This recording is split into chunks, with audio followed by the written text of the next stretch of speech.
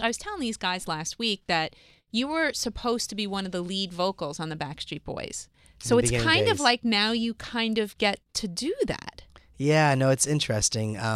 When the group first started, a lot of people don't know this, but actually I was more of the lead along with Nick and AJ.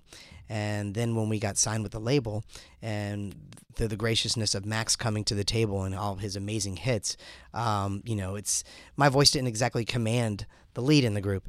And for me, I can definitely be honest. As it's been out there in our documentary, it was a little bit of a challenge for me to accept a little bit more of a background role. But I became a team player. And it was funny because not funny, but a lot of the fans just thought I didn't want to sing.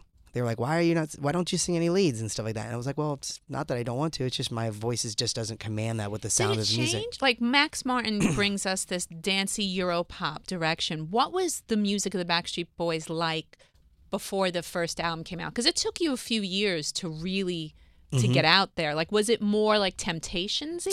Well, we had some stuff that was very Temptations. We were, doing some covers. Where are those bootlegs? Yeah. I want to hear that. We did Get Ready.